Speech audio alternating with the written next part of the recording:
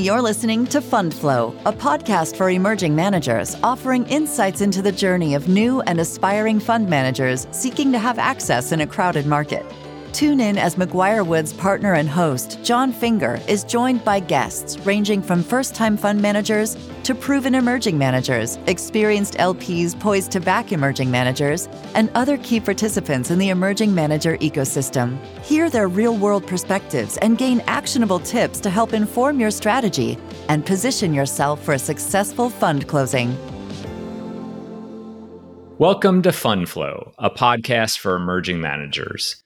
I'm John Finger, and today I'm very pleased to be joined by Billy Prather, founder and the CIO of Cypress Creek Partners, which spun out of one of the largest university endowments and is focused on empowering the next generation of investors via their anchor partner model.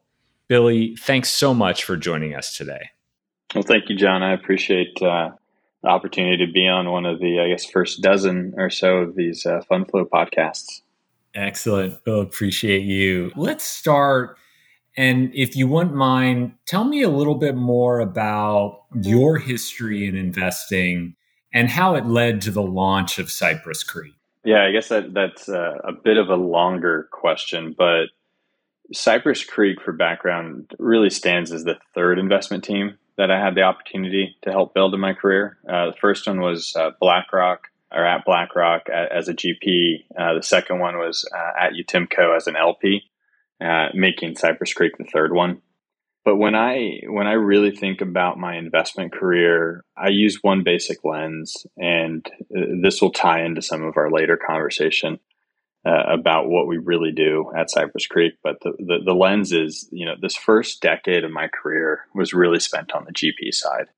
It was an amazing experience, basically under the BlackRock umbrella the whole time, and it was truly go anywhere type capital. The second phase of my career, or the second decade, was really the LP side, which started with UTIMCO and is currently with Cypress Creek. And by the way, UTIMCO, University of Texas Investment Management Company. That was not a mistake on my side. That's my alma mater for undergrad and my grad. So I was quite drawn there. But, really to kind of get to the heart of it, it's that blend of kind of GP-LP experience that you'll see consistent across my team at Cypress Creek that is really, truly instrumental to understanding our strategy. That sets the stage a bit, but the Cypress Creek journey, for me, probably looking back, it really started with me walking into probably my boss's office at BlackRock in 2014 in Midtown Manhattan, and telling him I was going to go join my alma mater's endowment, become an LP.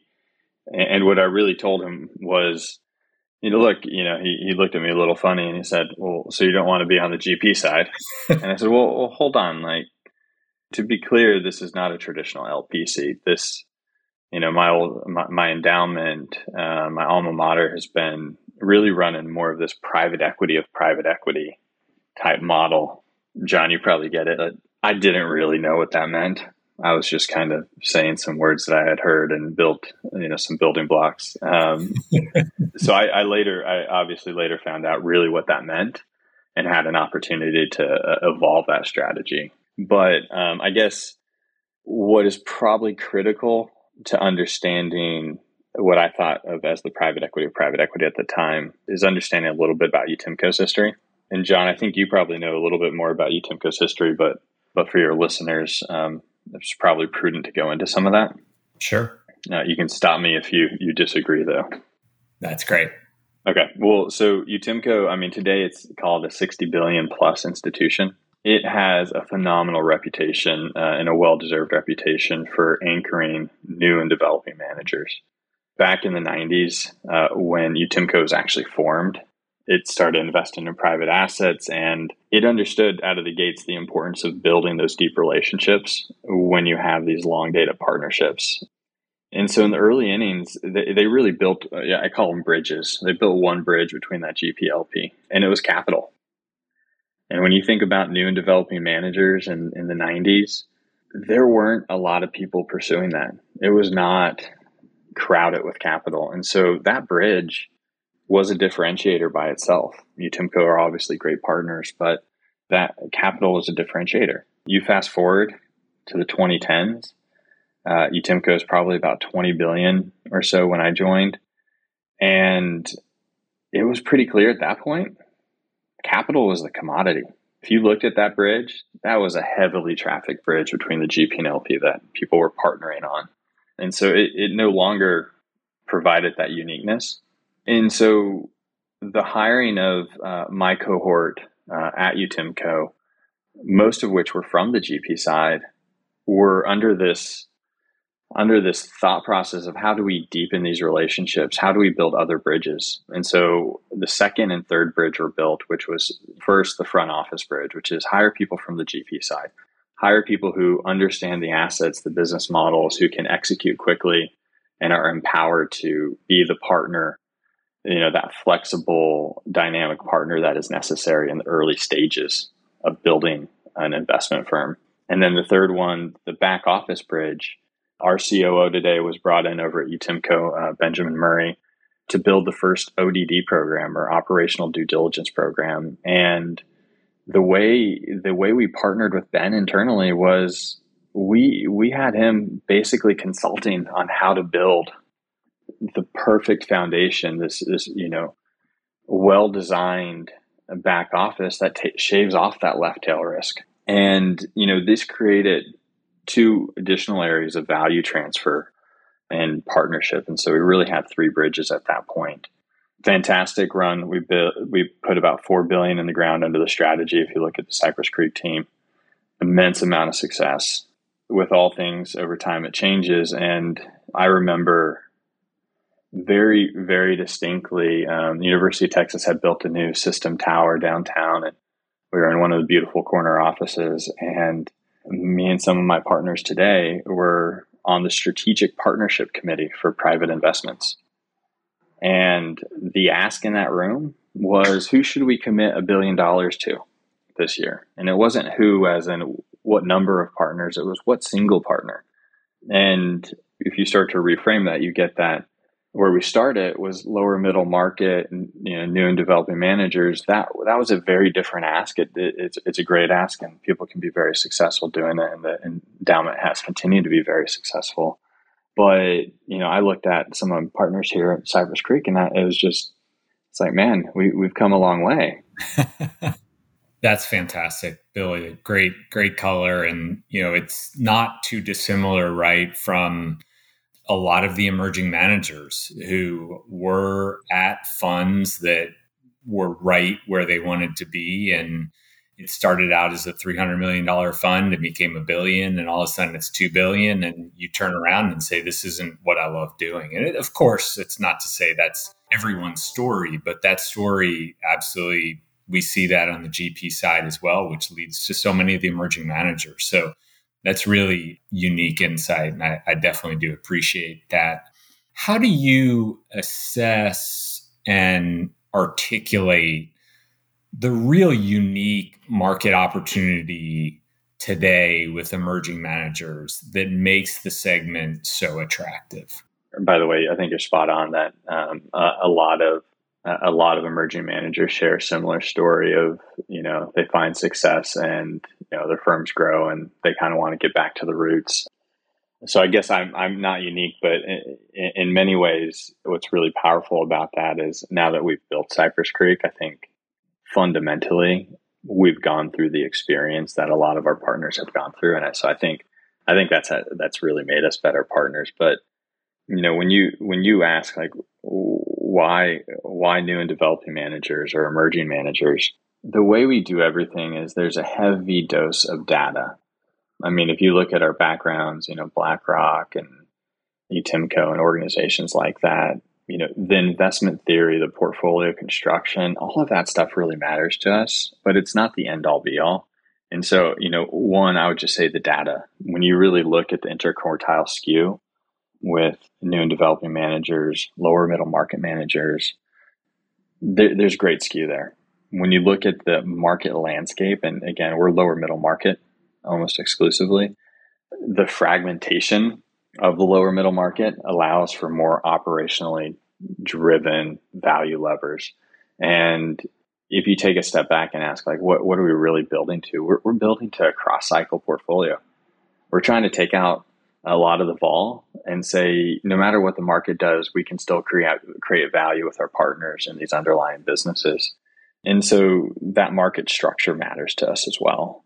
And so the data is one. And then when you really start to understand what we do as a firm, and I kind of talked about those bridges, we think it's self-reinforcing. When I say it was the private equity of private equity, it's, well, look, we're trying to create two-way streets. We're trying to allow our partners to focus on where they have the deepest edge, which is usually building businesses and finding great businesses to invest in. And so some of the back office aspects, which are complicated and never changing, we remove some of the noise off their plate. And by doing that, we improve the transparency to us, which is self-reinforcing. We also remove a lot of the left tail risk that can be built into a back office unknowingly. And so it's self-reinforcing. And so you say, like, well, these are kind of our operational value drivers of how we create value for our partners, which it's a little bit self-serving, maybe, if you really pushed me on it. Sure. You touched on it a little bit, but I think maybe would be good for the audience to really get to know Cypress Creek a bit better on this episode. Teams are, of course, of the utmost importance when evaluating emerging managers. The same is true for LPs for a variety of reasons. What do you think makes the Cypress Creek team so successful? And maybe share a little bit more about what that team looks like. Our core team has been doing this for 8 years or so together. And so we know each other. We know how we all operate, where our personal genius lies. And there's benefits to that. But if I look and say, hey, what really makes us so successful is process. We are extremely process driven. That would be number one. And so everything kind of goes through part of a mechanical funnel. But the other thing is we're very proactive. And so, this starts at portfolio construction. And, I said we're data driven. We'll take the data set and then we start scorecarding sectors. And then once we decide on what sectors and weights we want in these sectors, we start looking for those partners, which is a mapping exercise. So we're mapping talent ecosystems because people spin out of all these great firms day in, day out. And there are certain firms that, if you take a step back, the heuristics that we've understood is that some of them are just great firms for training people, and people spin out all the time. And we want to make sure we're clued in on those. And then we map themes within those. And so then we're also looking for the macroeconomic tailwinds and seeing who's chasing the same ones that we think are interesting. And that'll generally set up a team that we have found rather than showing up on our doorstep, which we think is pretty powerful. And it makes us very early in those instances. I think that's something we're really good at. The other thing I think that really differentiates our team and has created a lot of success is we're so long-term oriented. We're about MOIC. We're about compounding over vintages and vintages. We're not transactional. You'll hear me say this a lot, and you probably already have heard me say this, John. But like we are long-term greedy, and we want our partners to be long-term greedy, not short-term greedy. Meaning, a partnership, the way we think about it is, it's got to be win-win. It cannot be a transaction. We put too much human capital into our partnerships for us to view it as a transaction. It's got to be long-term. It's got to be a partnership. That's great. Maybe talk a little bit. You've touched on a few different ways that your strategy and frankly your historical investment strategy is differentiated. But in what other ways do you think Cypress Creek's, for lack of a better term, go-to-market strategy differs from other LPs?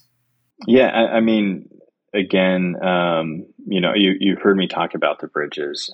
I think different teams have different aspects of that, but overall, we're not here. We're not filling a box. We don't have a model term sheet that we say, hey, this is the term sheet let's do it, or, let's move on. It's much more, these are people businesses. Every strategy and every business is its own, it's unique, and we appreciate that and we treat it as such. And so we're never going to say, hey, here's the term sheet we used on the last deal. Why don't we just use the same term sheet? We're going to get to know the team. We're going to get to know what matters and what works for the strategy. And we're going to build the box around it. Right. And that is something, it's art, not science. That's something that we've been really great at. And, hopefully our partners would echo that. But I think that's our biggest differentiator. I'm not going to regurgitate, the bridges or any of the points I've already made, but I think that stands to be pretty powerful, that specific point. I love it. I totally agree with you, Billy. Talking about investment strategies of the emerging manager, what does Cypress Creek look for in emerging managers and the strategies that they're pursuing? So, John, we look at the market and we invest across private equity sectors and real asset sectors. And we have two exceptions, though. We don't do VC and we don't do traditional real estate. Those are for two very different reasons. But when you really understand our goal of creating a cross-cycle compounding of returns and being able to distribute liquidity to our investors, what that really means is the duration of VC is way too high. Also, our anchor partner model does not work well in that ecosystem, and we had tried it when we were at UTIMCO. And so that's some of the nuts and bolts about the basics of where we invest. What we look for in our most successful managers, and I can go through a laundry list of work we do, but the most important, from my experience, is having a shared vision of really what that team wants to build, because we are going to cede a significant amount of control to our investment partners. That's how our model works. It is about trust.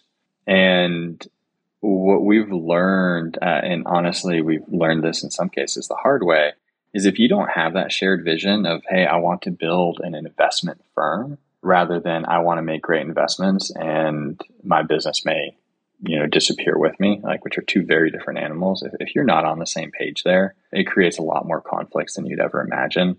And under stress, those come out pretty quickly.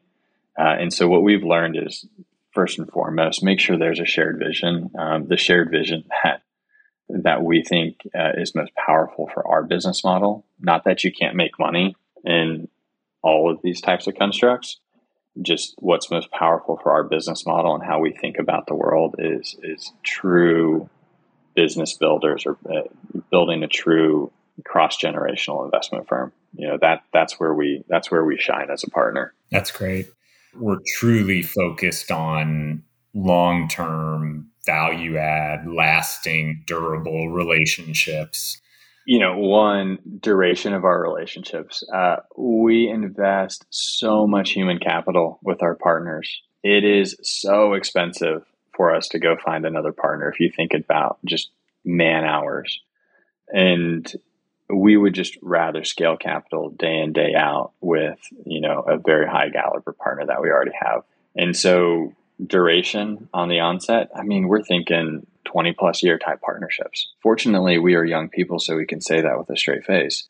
But, Cypress Creek will live on without me. I guarantee it. And, we've already, just like we have our partners do, we've already kind of set our succession plans, even though I'm a whopping 40 years old, right? So it sounds almost silly, right? But that's just the way we operate. I don't know. Call us crazy. So that's the duration on the duration target. It's long. It's all about compounding MOIC. The pre-relationship, i.e. pre-investment, honestly, it's generally several years or longer. We have one investment partnership, which we're getting pretty close to completing, where it's a year and change. That will probably be a record time for us. But it takes a lot of time to really perfect these types of relationships, because it's a ton of trust going both ways, right? It's not something that's manufactured in a legal document. Sure. And so getting in early, building the true trust, the relationship, and then thinking about the 20 years. How does Cypress Creek measure the expectation around future scalability of an emerging manager strategy? You have to have a strategy or a skill set that isn't just a one and done. If you say, hey, I can invest $50 to $100 million in this strategy, and this is what I know, and I know nothing else, that's problematic because one, we're going to ask to give you $50 to $100 million, and so you're not going to have any other LPs. And two, it's problematic because all that time, all that human capital, ultimately, if we can't scale over time, it doesn't really leverage well. But there's a middle ground in there because we're not saying everyone has to be a Blackstone and everyone has to be a BlackRock, and you don't need these open-ended funnels. We like lower middle market. You can scale a lower middle market fund to a very reasonable size and keep repeating. We have partners that have been doing this for ages, and what ends up being the most important to us is that the capital raised fits the strategy. Absolutely. I want to get to your, I think, very unique position and your view of the macro environment with emerging managers. I think that'll be super helpful.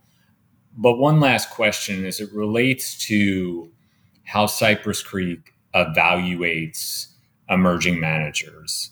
As a general matter, when you think about a team's history, pedigree, what are some of the more attractive hallmarks that you look for in a partnership? That is a great question. I wish I could say my answers would probably be surprises, but I really don't think they're going to be that surprising. We're generally partnering with people that have a decent amount of runway in their careers. And that's great because there's a lot of runway for us to partner with them. At the same time, that usually means their track records are a little bit more opaque. It's not going to be the traditional, okay, here I can just run it through the Excel funnel and we have our output. And so we tend to be very good at deciphering and breaking down opaque track records. And what I would simply say is a track record of success. It could be in an operating company. It could be at an investment firm. It doesn't really matter to us. We're going to dissect that. But a track record of success is important. Focus is absolutely important as well, meaning there is a clear edge. They know what they are good at, and part of that focus is generally having more process-driven approaches and more operationally driven value drivers. And what that really allows us to frame is the repeatability of their success. Those are the more structured aspects. And then I would say there's the two things. One I've talked about, one I did not, which are more qualitative. And one of those is a shared vision. Nobody has a crystal ball, so nobody knows that they're going to get to that ultimate vision, but having that shared vision directionally is important. And the other more qualitative one is a clear willingness to listen and learn. You can't teach someone who already knows anything. And so we're very cognizant of that because, look, we use soft diplomacy with our partners, meaning we're all in the same boat. We're trying to all get to the same win-win solution.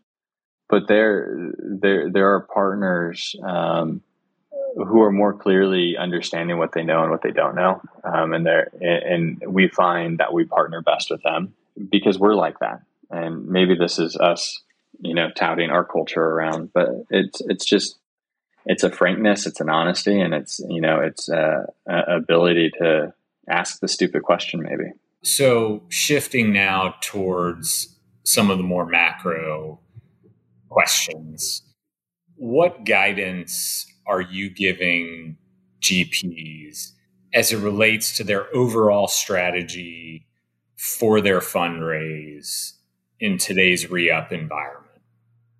We basically get one of those magic 8 balls that you shake around and put it in front of them and just say, hey, you can take this home in case you have any questions. I'm kidding. I actually probably need to get one of those for my desk, but the truth is, it depends where the GP is. And so if you're asking me for a GP that is going to raise its first fund, hasn't closed on a penny, is thinking about spinning out of their existing organization or has recently left, the advice I give them is plan as if this is an investment you are making, meaning create a budget. Think about your runway, talk to your partners, make sure you each have the same runway, make sure you are each on the same page.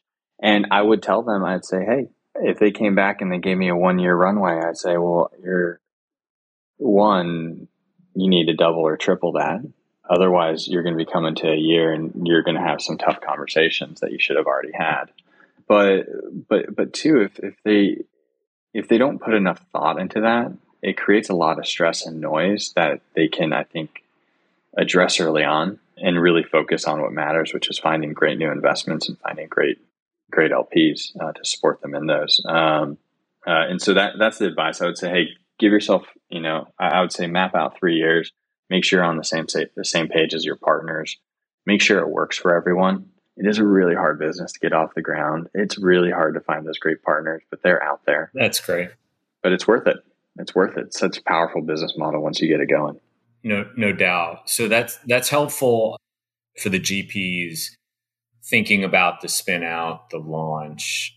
How about a little step further? So for the emerging manager who just closed on their first fund, $50, $100, $300 million, whatever it is, what is some of the most important advice you would share with those emerging managers as they think about deployment, the next fundraise? What's top of mind for you? One of the most important, I don't know if it's obvious or not, but most important things from my perspective is your best marketing at that point is your current LPs. And you should treat them as best as you possibly can. And that means transparency, clarity in how you describe what you're investing in and what you're doing, and honesty, which means if things are going wrong or different than planned, you should be the first one bringing that up. And when you build, and nobody expects everything to go right perfectly the first time, but when you build that rapport and that trust through that kind of transparency and partnership, it goes a long way. And the LP community is a small community. People trade seats a lot of times, but the LP community itself is small, and that's your best marketing. Those LPs that you have today are the ones that are probably going to help you find your future LPs. And so don't lose sight of that. I think, we've seen and talked to some firms that once they raise that first pool of capital, they're like, great, we can stop marketing and now we can just focus on investments. And yeah, you should be focusing on investments, but it's not black or white. It's, maybe you shift a little bit more of your time this direction, but keep investing in those partners. Make sure you go see them. Face-to-face meetings. Maybe I'm old school, John, you tell me, but I think face-to-face meetings are great. And getting in front of those partners makes it a very real human experience. Absolutely. So pull out that magic 8-ball. What is your and Cypress Creek's outlook for fundraising by emerging managers in this year? I mean, clearly there's a lot of noise in the broader economy. It's been a challenging fundraise environment. I do think that has started to work its way through the system in some respect. What is your fundamental outlook for 23? We've got data through the first half of 2022. I haven't really seen the second half, but first-time fund managers that are in our ecosystem that we invest in, so ex-VC and ex-traditional real estate, you really saw that market, a number of funds getting raised, get cut in half in 2022. I would, relative to 2021, I would think 2023 is better. There's just a lot of volatility and a lot of quick adjustments happening in 2022. But I don't expect it to be where 2021 was. There are a lot of portfolios on the LP side that had pretty tough years. And that hasn't truly, the denominator effect, as people put it out there, hasn't truly, I think, shooken out. And so I think that's going to have an impact. And, when you're looking for a slot on a full roster, it's hard. With that said, I've got to commend some of the larger teams like CalPERS who are putting more money into the new and developing manager segment. And there's a handful of other large firms. I think that's so powerful. And I honestly think it's a great investment and very thoughtful. And so, hopefully that helps to balance the trade over time. You see that news and it's awesome, validating your thesis, everything you're doing. What are your reactions? And we don't have to, it's not just CalPERS, but what are your reactions when you see other news like that? Honestly, I think it's fantastic. It is underinvested space in the market. It's a very attractive space done right. With that said, I mean, if you look at the data, and there's some survivorship bias in this, the half-life of an investment firm is one vintage, meaning from one vintage to the other, basically half of them will appear. And again, there's some survivorship bias in that data, but it is a really tough space. And until you get to fund 3, 4, you haven't really round-tripped a lot of your capital. And so your staying power is still in question. And so done incorrectly, it's not a great add to your portfolio, but there are teams out there who are really good at investing as part of the market. And I think it's absolutely fundamental that it's part of someone's portfolio. I'm biased though, I guess. So sure. And last question here, Billy, longer term. So as we look out 5-10 years, from my seat, the emerging manager community has changed significantly over the past 5-10, frankly, as you've talked about 5-10 months, right? But when you look out longer term, what is your view of the landscape for emerging managers look like? When I look 5, 10, 15 years out, what I know, the two things I know to be true are, one, it's going to be more expensive to operate an investment firm. I will guarantee that. 2, not only will it be more expensive to operate a firm, you will have, maybe taking a step back, it's going to be more expensive clearly because you have a lot more regulatory expenses. You look at, where some of the regulatory legislation has been going. I think that's clear as day.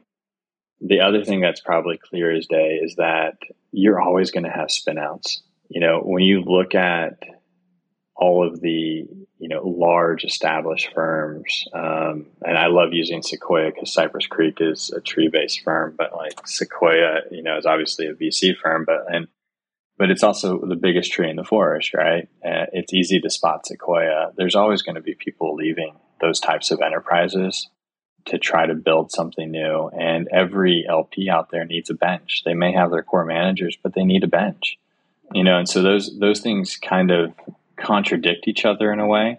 But I guess it's my way of saying there's always going to be a role for new and developing managers. It's a natural stage of the business, and it's not going anywhere. The fact that, the CalPERS and some of the large capital providers are putting a more concerted focus on this part of the market, I think it's welcome. And there's plenty of capital need to go around in the space. I don't think it's going to create any sort of bubble dynamics. Excellent. Well, Billy, thank you so much for joining me today on Fund Flow. As you know, I do believe that we had built early on a very strong relationship just based on everything you are building at Cypress Creek, how you approach relationships. And I'm really very much appreciative for you joining us here, sharing your insights and your view with our emerging manager community. So thank you so much for your time. Well, thank you, John. I honestly, I really appreciate what McGuire Woods and yourself are doing for the new and developing manager segment, similar to what you helped do in the fundless sponsor space. So excited to be on it and enjoyed the dialogue. Excellent. Thank you. Thank you for joining us on this episode of Fund Flow. To learn more about today's discussion, please email host John Finger at jfinger@mcguirewoods.com.